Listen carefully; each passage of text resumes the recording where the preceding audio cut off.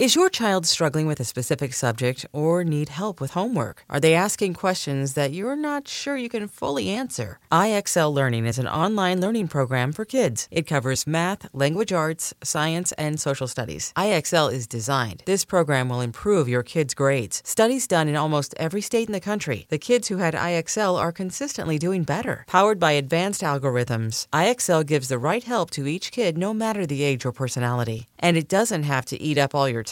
One subscription gets you everything for all the kids in your home, pre-K to 12th grade. So don't miss out. 1 in 4 students in the U.S. are learning with IXL. IXL is used in 95 of the top 100 school districts in the U.S. Make an impact on your child's learning. Get IXL now. And listeners can get an exclusive 20% off IXL membership when they sign up today at IXL.com/audio. Visit IXL.com/audio to get the most effective learning program out there at the best price. Knowing how to speak and understand a new language can be an invaluable tool when traveling, meeting new friends, or just even to master a new skill. But it's not always simple when you're bogged down by textbooks and structured classes. That's why so many people trust Rosetta Stone. Rosetta Stone is the most trusted language learning program, available on desktop or as an app. It truly immerses you in the language you want to learn, like Spanish, French, Italian, Chinese, and more. You won't just be studying English translations. The Rosetta Stone intuitive process helps you pick up a language naturally, first with words, then phrases, then sentences.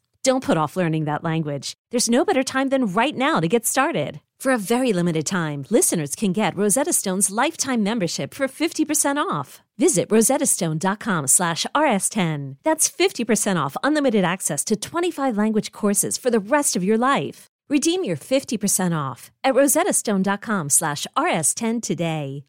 Hey folks, this is Kevin. On this episode, you'll hear Jen Kwok. And at one point I looked at a bus that was passing by and I saw a poster of Dustin Hoffman and I felt connected to Dustin Hoffman, you guys. That and more, but before that, let me just say, you've probably heard the cost of a stamp just went up to 49 cents, but not if you have Stamps.com. With Stamps.com, you pay less for postage than you would at the post office for first-class mail, priority, and priority express mail packages, and more. Stamps.com is easy to use and convenient. You can buy and print discounted stamps, shipping labels, and more using your own computer and printer. Not only will you save money with Stamps.com by not paying full price for postage, you'll save valuable time, too. Stamps.com always keeps the rates up to date, so you'll get the exact postage you need every time, right from your desk. You'll never go to the post office again. We use Stamps.com at Risk and the Story Studio, and we love it. Right now, use our promo code RISK for this special offer. It's a no-risk trial, plus a $110 bonus offer that includes a digital scale and up to $55 free postage. So don't wait. Go to Stamps.com before you do anything else. Click on the microphone at the top of the homepage and type in RISK. That's Stamps.com. Enter RISK. Now here's the show.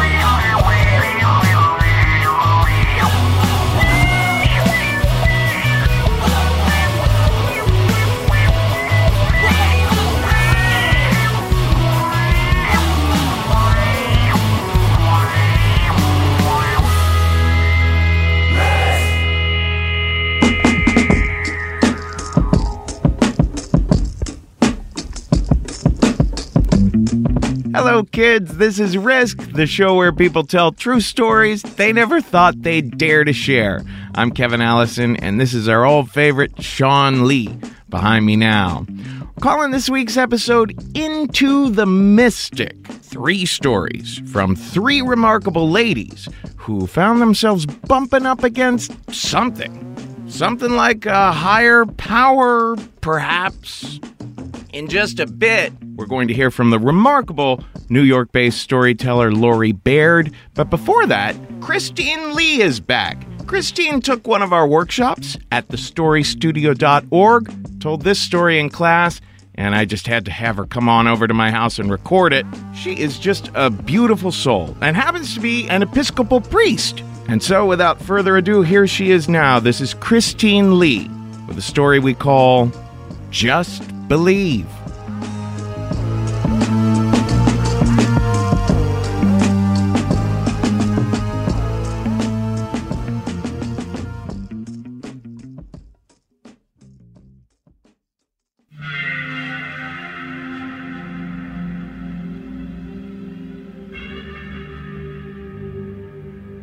I stood there in the stairwell of my church with a look of shock and disbelief on my face at what I had just witnessed. There was a man named Walter Marcus, who was homeless, standing next to me. And when he saw the look on my face, he said to me, "Christine, believe and don't doubt." Here I was, a minister in my white religious robes, and there he was, a homeless man in his dirty clothes and worn-out shoes, telling me to believe and not doubt. Despite the fact that I grew up in and around church and believed in God, I'd always been a bit skeptical about so-called miracles. I remember seeing some 2020 special a while ago about faith healers who would wear these hidden earphones and microphones, and they would plant people in the congregation and essentially fake miraculous healings. And then they would pass the offering plate around and tell people that if you have enough faith and cash, that God would heal you. And I thought that that was just despicable, to take advantage of people who were already vulnerable because they were ill, and to hype up this atmosphere of unfounded hope and then squeeze money out of them. This one fall, my friend Marian invited me to a charismatic conference. And charismatics are a wing of the church that emphasize that God is a supernatural God who acts in a supernatural way, and that miracles are actually normal for the Christian life. And I was a little bit skeptical, but I was also feeling a little desperate that fall. I had just gone on staff at my church, All Angels, as a minister. And there was something about being in this official role as a spiritual leader that was making me feel this sense of disparity between what I believed and what I was actually experiencing. You know, as a priest, you represent God to people. You teach people about God. And you're expected to know about God, not just intellectually, but experientially. You talk about God all the time, but there are times when it seems like God isn't really real. I was really feeling that gap between what I was teaching people and what I was actually experiencing in my own life. And so I was struggling. Well, at this conference, the pastor at the front would call out various ailments. And if you had that particular ailment, you would stand up, he would pray for you, and then if you had experienced healing, you would then wave your arms to let him know that you'd been healed. I was trying to be open, but I was unsure what to think. Well, one of the nights, the pastor asked people who had knee problems to stand. And I saw my friend Corey, who was sitting a few rows in front of me, stand up. Now, Corey had struggled with pain in his knees for many years, and he had difficulty bending his knee and walking downstairs without pain. The pastor prayed for all of those knees, and Corey was able to bend his knee for the first time without pain.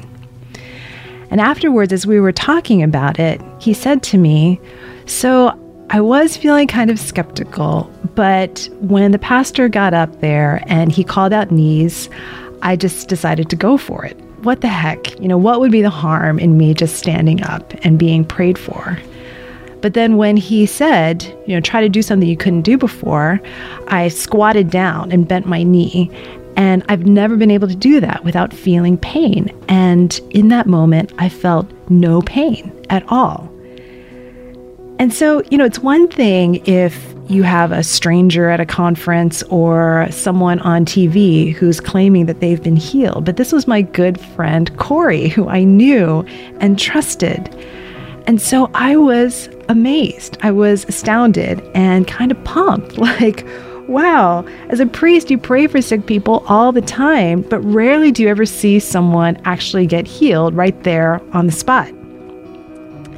So that Sunday night, back at church, after our evening service, I was standing at the sanctuary door, greeting people on their way out, when this couple named James and Anna stopped by to say hi. We were talking about our weeks, and I told him about this conference that I'd been at and about Corey's knee being healed. Well, at that point, they looked at each other. Anna said to me, well, I could use healing for my knee. And she told me that 2 weeks earlier, she had been on this crowded bus on her way to LaGuardia Airport, and her legs were packed really tightly with other people's luggage all around her. The bus jerked suddenly to a stop, and she felt her knees go pop and a searing pain go through her knee. And she said that for the past 2 weeks, she'd been pulling herself up and down the railings of the subway stairs, and that she could barely even get to the stairs on the second floor of our church where our sanctuary was that night. And the pain had been so excruciating, and finally she had decided that she was going to go see a doctor that week. Well, in that moment, I felt a little put on the spot.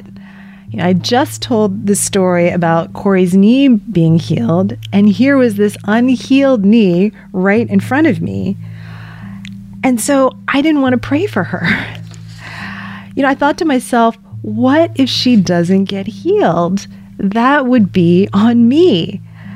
So I said, there's this woman named Marian who's really into praying for people. She's good at it. And when she's here next Sunday, we'll ask her to pray for you. And Anna, the kind soul that she is, and wanting me to save face, I'm sure, said, yeah, sure, that sounds fine. Let's do that.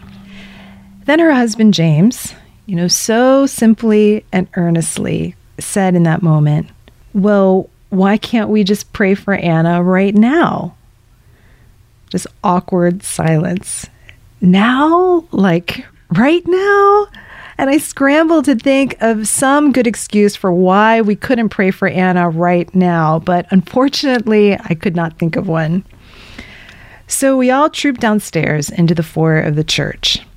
And I did not want to crash and burn by myself, so I grabbed Corey of the healed knee, and I grabbed Walter Marcus, who was on his way to the community meal after service.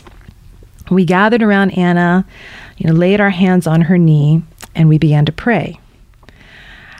I remember feeling so tentative as I prayed, just wanting to manage expectations, maybe more my own than anyone else's, and praying something like, God, so Anna's hurt her knee, and if it's your will, maybe you can heal her, but, even if you don't, that's okay. And can you send her some good doctors who can give her good advice about how to treat her knee? It was the lamest prayer for healing ever. And then Walter Marcus began to pray. I loved Walter Marcus. He had been coming to our church for a number of years. He was homeless and had been through some really difficult things in his life, but faith had always brought him through, he said. He was from the Caribbean, had this beautiful black skin that was so smooth. It was like a child. And there was something about his spirit and his faith, I think, that made him look even younger than he was. Walter prayed, God, thank you for loving Anna. You are a God who heals, and we are coming to you in faith on behalf of our sister, Anna. And we pray that you would heal this knee right now in the name of Jesus. We pray that you would strengthen the joints and the bone and the muscle around this knee, and that you would send your healing spirit to touch her knee and restore it to how you created and intended it to be. And I'm not even doing the prayer justice, but it was this beautiful, faith-filled, authoritative prayer for Anna. After he said, Amen, we all opened our eyes. And Corey said to Anna, try to do something that you couldn't do before. And she said, well, I couldn't walk up these stairs without pain and without grabbing onto the railing. And so she turned around, and slowly she took one step up the stairs. And then she took another step and another step until she reached the landing while we all watched silently. And I braced myself for her to turn around and for the disappointment to register on her face as she said, "Well, it still hurts, but thanks for praying for me." Instead, she turned around with a shocked look on her face and said, "The pain is completely gone." And then she disappeared as she ran up 4 more flights of stairs. And I stood there at the bottom of the stairs thinking to myself, no way, no way. And that's when Walter Marcus turned and looked at me and said, "Christine, believe and don't doubt." At that moment, Anna reappeared, still in shock, and then she just burst into tears. And the next day, she emailed us to thank us for praying for her, how loved she had felt that night, but also that she was struggling because she felt guilty. Why would God heal her knee and not someone else's? Why would God heal her and not her friend who has MS? It didn't make any sense to her, but she couldn't deny what she had experienced. And she said that James told her, in the end, maybe it's not for you to try and figure it out, but rather just to receive this miracle as a gift from God and be thankful and share your story. We can always make up an explanation for why something happened. Maybe it was just a coincidence. Maybe it was psychosomatic. But I guess in the end, faith is faith. It's like love. It's not something that can be explained rationally or proved scientifically. And so in that moment, this priest decided to listen to a homeless man and just believe.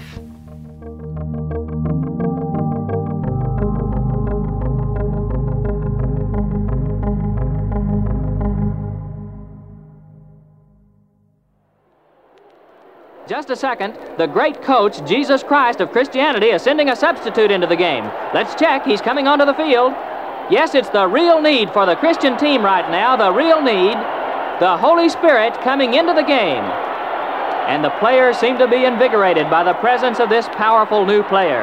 And the forces of evil are bracing their defenses as we're ready to go back to action.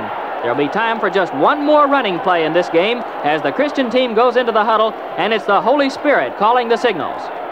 Nothing score as Christianity comes out of the huddle. All right, here's the play. The ball is snapped and it goes to Average Christian. He circles his own right in and interference forms in front of him. He makes his downfield cut at the 15.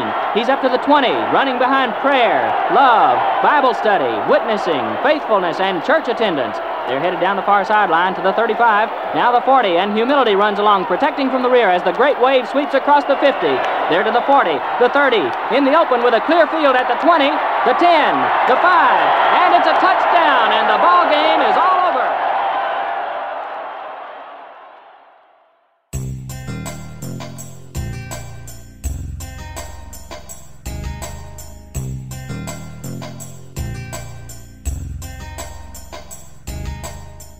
In 1973, I was 10 years old, and I lived in a small town outside of Pittsburgh with my mother and my father. Our household was not a harmonious place. My mother was nasty and ill-tempered, and she did not want to be a parent. My baby teeth, before they had a chance to fall out on their own, actually decayed and turned black and then fell out. Childcare was not top of her list of priorities. Sometimes she would stop talking to me for a day or two. And I'm talking about when I was a little kid, 6 or 7 years old. She just ignored me for the day. I went into a panic trying to figure out, why are you ignoring me? What's wrong? Why are you mad at me? And she just wouldn't talk to me. And then the next day, everything would be fine. She tortured me about my weight. She told me I was as big as a house and that no boy would ever like me. She was just an awful person.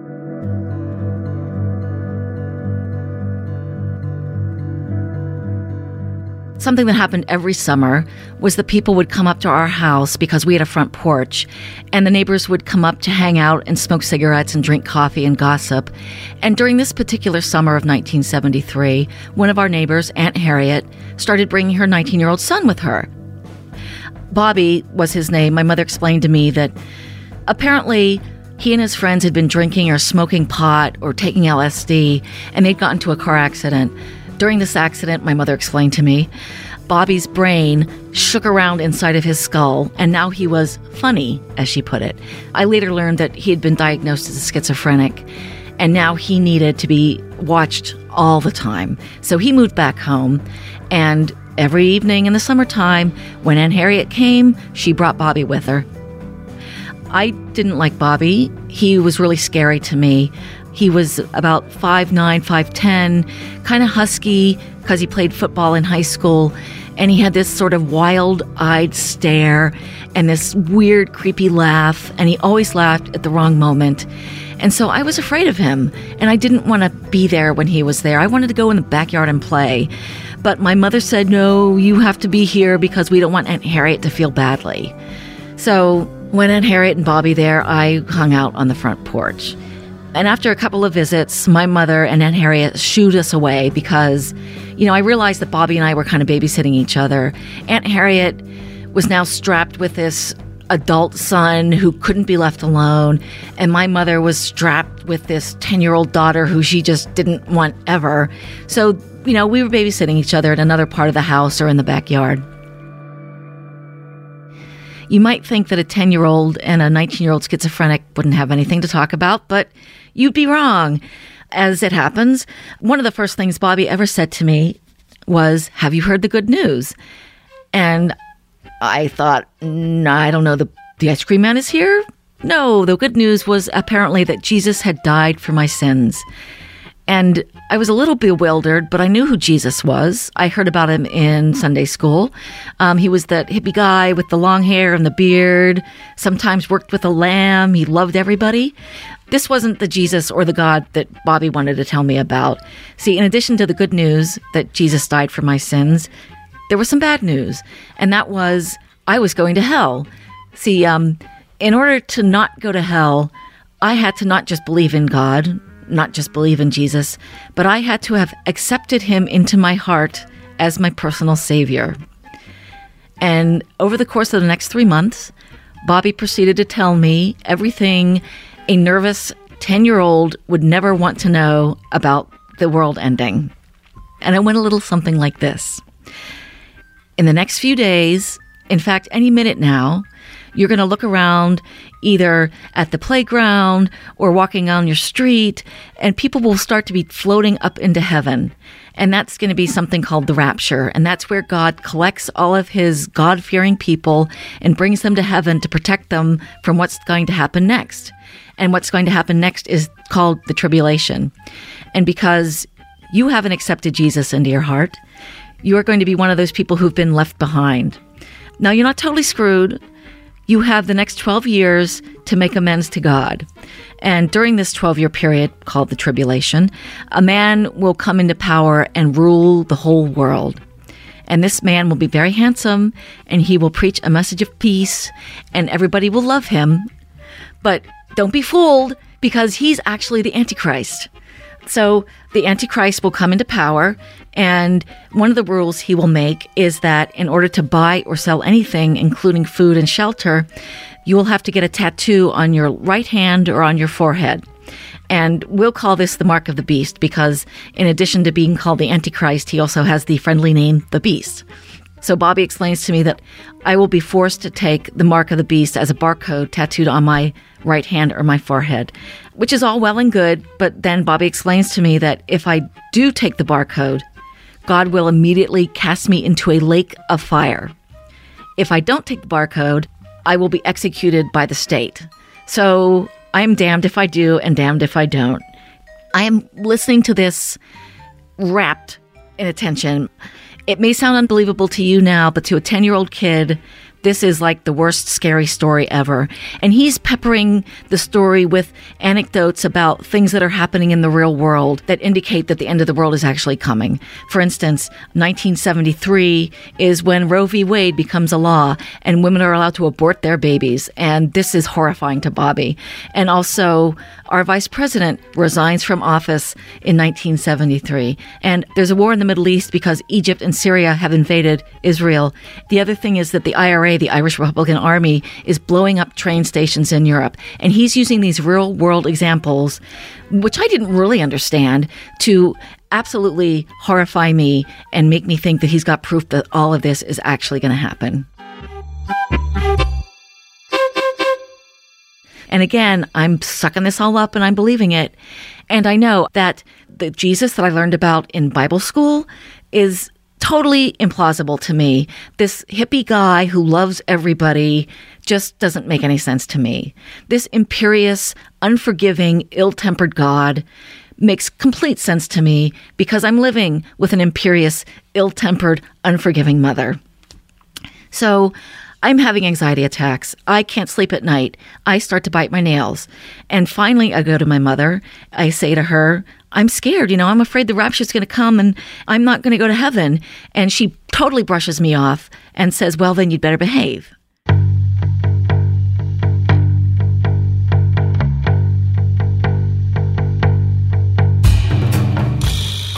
So this continues. And during one of our chats, Bobby sort of lowers his voice conspiratorially and says to me, I have to tell you something. Your mother's not buying any of this and she's not accepting Jesus. And so she's going to go to hell. And I have two simultaneous thoughts when he says this to me. First is that I don't think a grown-up should be telling me that my mother's going to hell. And the second reaction is gigglingly, oh my God, she's going to go to hell. Because I'm at the age where I'm starting to hate my mother. In addition to knowing that she's in charge, she's mom, she's in charge of everything, I'm starting to hate her too. And I have a little moment of glee knowing that she's going to hell. So I go to her with that. I tell her again, I'm getting really scared, the rapture is coming. And Bobby says, you're going to hell. And my mother stops in her tracks. Suddenly, because it's about her, she gets so angry. I've never seen my mother this angry at someone who wasn't me. And her face turns red and she just sort of sends me to the backyard. Go to the backyard. And then there's this lull. A couple of weeks go by and suddenly I realize Aunt Harriet and Bobby aren't coming up to our house anymore. And suddenly there's no more talk of God and there's no more talk of the rapture and there's no more talk of the tribulation. And they were sort of just cut out of our lives. And life starts to begin to go back to our version of normal. But I'm still terrified. I'm still looking out the window and hanging out at the playground waiting for people to be sucked up into heaven and terrified that I'm going to go to hell. So one night at the end of the summer, in my little bedroom, in my little twin bed, I accept Jesus into my heart as my personal savior because going to hell was one thing. But going to hell with my mother was a risk I was not willing to take.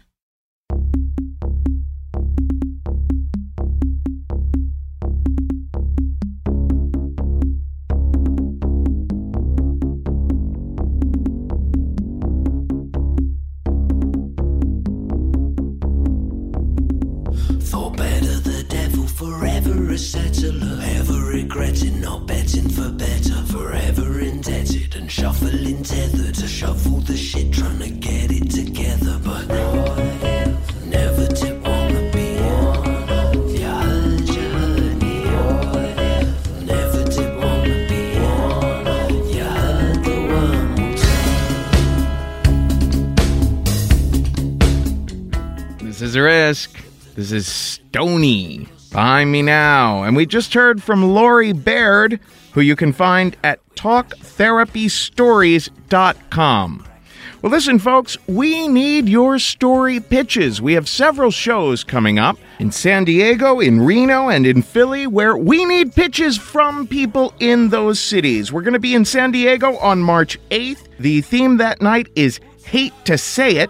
We're going to be in Reno on March 29th. The theme that night is Mixed Feelings. And on April 11th, we'll be in Philly. The theme that night is Revelation. Folks in those San Diego, Reno, or Philly shows can write to me directly at kevin@risk-show.com. And everyone else can pitch us stories any time of the year at our submissions page at risk-show.com/submissions. All upcoming themes are listed there. So just think on those moments in your life that you were most emotionally wound up in and pitch us those stories. Our last story here today comes to us from Jen Kwok, who you can find at jenkwok.tumblr.com. A tremendously talented actress, comedian, writer here in New York City. She told this one at the Risk Live show that we do every fourth Thursday at the People's Improv Theater in New York City. Here she is now. This is Jen Kwok with a story we call The Connections.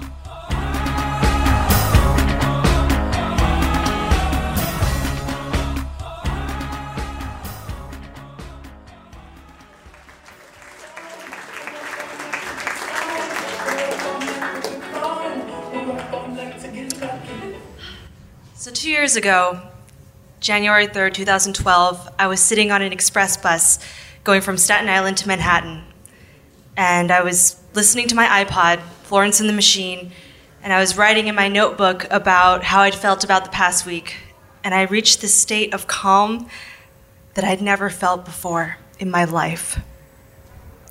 I had just gotten out of a really long battle with depression, and I always had this recurring image in my head of myself standing on this dark stage alone with a theater spotlight literally inside my torso, and it was always turned inward. And I couldn't picture it turning out into the world because I was afraid to share, I was afraid to connect, and I didn't believe in myself or my talent or whether or not I even deserved to be alive. But in this particular moment on this express bus, that image was different in two ways. For once, I was able to see it shining out, and I was also seeing it first person for the first time ever. So I saw myself with this light shining inside of me, bursting out like a sun, like a star. It was like nothing I'd ever felt before, and my eyes were closed and I could see it so clearly. I opened my eyes, I looked outside the bus, and everything was glowing. I mean glowing. It was beautiful, it was storefronts, it was cars, trees, just fucking glowing. Things were a lot different earlier that week. Tom, my husband, then fiance, and I were getting ready for Christmas with his parents on Staten Island. Christmas Eve morning, they went out for a jog at the park with their dog, Graffles. I had just gotten into the shower, I had just wet my hair, and I heard a knock on the door. I felt Tom rush past the door, and he yelled something that I couldn't make out, and it turned out that his father had suffered a serious heart attack. It came out of nowhere. He had been to the doctor the week before, and they said he was in excellent health. And luckily, there was an off-duty fireman there that day jogging as well, and he was able to give Ed CPR immediately. So he survived the heart attack, but he had brain damage. And in order to save whatever brain function he had left, the doctors sedated him, and they put him in what they call induced hypothermia. So we went to see him in the ICU, and every person in Tom's family looked completely different than I had ever seen them in my life. Tom, my husband, who's this 6'5", Clark Kent-looking guy, he was just slumped over holding his dad's hand, which I'm sure he had not done since he was a kid. And Krista, Tom's mom, who's this very sweet but semi-stoic German school teacher, was just broken down. She was talking to her husband, begging him to get better, telling him how much we loved him, whether or not he could hear. And Ed just looked like he was sleeping. But because of the hypothermia machine, which was keeping his body cool, he was shivering. And it was this full body shiver. And when he would shake, his head would bob up and down like he was saying, "Yes, I hear you. Yes, I'm gonna get better." And Ed was always a quiet guy, but he liked to make these like punny Irish dad jokes. And he always did them in this like vaudevillian accent. And I remember the last thing he said to me before the walk that day, he said, "We're gonna have scallops tonight. Scallops." And it was Christmas Eve. Tom dropped me back home. His mom and him stayed there with Ed. And when I got home, I was looking for food in the fridge, and I opened it up, and there was that big bag of scallops that we were never going to eat. And it hit me. Was I in a dead man's house? I was so freaked out. The terror just entered my body. And I went to the bathroom and I looked around and I just imagined all his old dead skin cells just all over everything. And I imagined him, this darker version of himself, coming to me like a ghost trapped between life and death and demanding to know where his family was and why was I the only person there in his house. Well, the next morning was Christmas and we went to see Ed again. And now, instead of just shivering, he was having full-on seizures every time the sedation came down. And the doctors literally had no idea what was going to happen. The day after Christmas was Tom's 30th birthday. And Krista made Pillsbury croissants like she always did, and Tom opened his presents like he always did. And when he opened his birthday card from his dad, he just lost it. And we were just in this tiny bubble of sadness that just absorbed any sort of happiness, anything. And I remembered how weird it felt when my sister texted me from our family's huge Christmas party in California. She was like, "Oh, too much family." And here we were, just the three of us, just wishing things could be normal. And a few more days went by, and one morning Tom and I were getting ready to go to the hospital, brushing our teeth. He spit in the sink and he just turned and looked at me and he said, "If we ever have kids, we should have two." And we had never talked about having kids before. And I was now profoundly aware of how alone he felt through this entire experience.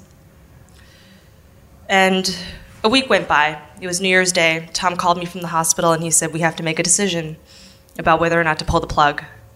And he came home later. He explained to me that his parents had watched this movie once, a Lifetime movie or something, where a guy was on a machine and his dad started crying, which he never did. And he told his mom, "If this ever happens to me, do not let me stay this way." So we knew what the decision was going to be. So Krista came home and we just all cried. We were this huge sobbing mess, and it was a sort of pain that I'd never felt before or knew was even possible. And even Graffles, the dog, came over, just confused, licking our hands, trying to do something. I don't know what. Later on, Tom broke down again in his room and he said, "I'm not even crying for my dad anymore. I'm just crying for my mom because she met him when she was 19 and he's all she's ever known." So we went to bed. Tom was in his childhood bed, and I was on an inflatable mattress. Our heads were perpendicular to each other, and we were just laying there. I knew that we were both awake. And I said, "Tom, remember when we first met?" And there was a long pause. Finally, he said, "Yeah." There's another long pause, and he said, I wanted to play with your hair right away." And he'd never told me that before. So the next morning, Tom and his mom had their coffee. They went off to the hospital, and I stayed at home. I was in this vortex, checking my email, Facebook, Twitter, Scorpio's horoscope, this loop of trying to figure out what to do, how to numb myself. I don't know. And I was in my own cyber waiting room. And I felt okay not being there because they had known Ed pretty much their whole lives. And I had only seen him, a handful of Thanksgivings or dinners. But they came home and it was like actual grieving time. And it sucked. Krista went up to her room and Tom and I were together in the living room. And he stopped crying at one point and he said, when the time came, I was going to ask him how to be a dad. It hit me again, out of nowhere. And later I was brushing my teeth, getting ready for bed, And this decision just came to me, this rush. It was so clear. And I said, Tommy, I'm going to pursue performing and writing for 3 more years. Find some kind of success, whatever that means. And then we should start a family. And he said, that sounds like a good plan. And the next morning, something strange happened to me. I was sitting on the express bus from Staten Island to Manhattan, and everything was so beautiful. Everything was glowing, and I couldn't understand it, but I fucking felt it more than anything I felt in my life. And I looked out the window, and everything was beautiful, the sky and the buildings, and every single person who came on the bus, I just saw beauty in their faces. I felt connected to everything. And it was amazing. And I would look out and I would see beyond and I would see more. And I was aware of every detail at the same time. I saw every crisscross on a metal crane, and I saw every window on every building, and I felt the life that was inside, and I was aware of the atoms that made up all the people that were living these lives. And it just felt so infinite, and everything was possible, and we're all in it together. And then I felt Tom, his mom, my family, I felt them almost like they were there. And I saw Tom's energy and his mom's energy and his dad's energy like watching over them. And it was just this connection that I couldn't explain. It felt so real, and I felt like they were there. And at one point I looked at a bus that was passing by, and I saw a poster of Dustin Hoffman, and I felt connected to Dustin Hoffman, you guys. It was amazing. And this feeling, it only lasted about an hour. It subsided as soon as I walked into work. But But I don't know if it was a short span of enlightenment. I don't know what it was, but it's what I imagined that enlightenment would feel like. And I wonder sometimes if I momentarily lost my mind, but I'm still grateful for it. Thank you.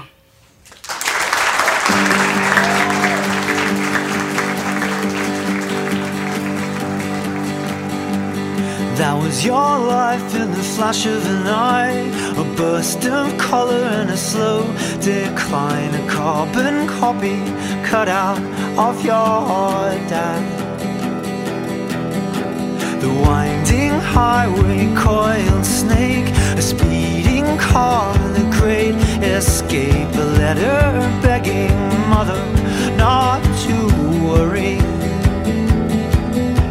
A time and place is long forgotten, a doubt of shadow you have chosen as a lost soul for every light on Broadway. Oh, oh, oh, oh, oh, open. Oh, oh, oh, oh, open up.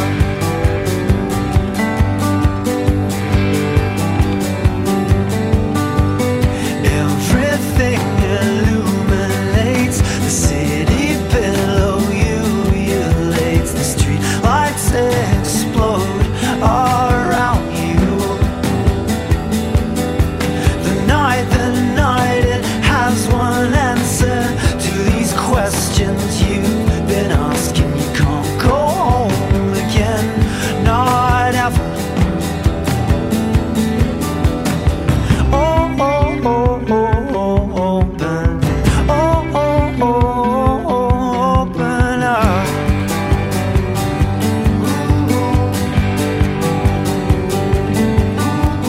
That's it for this episode, folks. This is Fletcher behind me now. Do not forget, on March 8th, we're in San Diego. On March 29th, we're in Reno. On April 11th, we're in Philly, and we need pitches for those stories. Send them to Kevin at risk-show.com. Meanwhile, we have a live show every fourth Thursday in New York at the People's Improv Theater and in Los Angeles at the Nerd Melt Theater. Our February 27th show in New York will feature Melina Williams and Elna Baker. Our February 27th show at the Nerd Melt Theater in Los Angeles will feature Jay Moore and Cameron Esposito. If you would like to learn how to do this storytelling thing, find us at thestorystudio.org. We do one-on-one training over Skype. We also do 6-week workshops in New York, 1-day workshops, 2-day workshops. We do corporate workshops for the staffs of businesses. We have an online course that you can find. You can do it in your own time, watch videos, and work with a workbook. It's all at thestorystudio.org. And please don't forget that Risk is a proud member of the Maximum Fun network of podcasts, and we are listener-supported. All of this work that we do, producing the live shows, producing the tours, creating the workshops, editing the radio-style stories, maintaining the website, it's one heck of a lot of work that people are doing for peanuts. We need the support of our listeners to help keep this running. So go to MaximumFun.org/donate and be sure to earmark your contribution for Risk. Otherwise, follow us on Twitter and Facebook at Risk Show. And remember, folks, today's the day. Take a risk.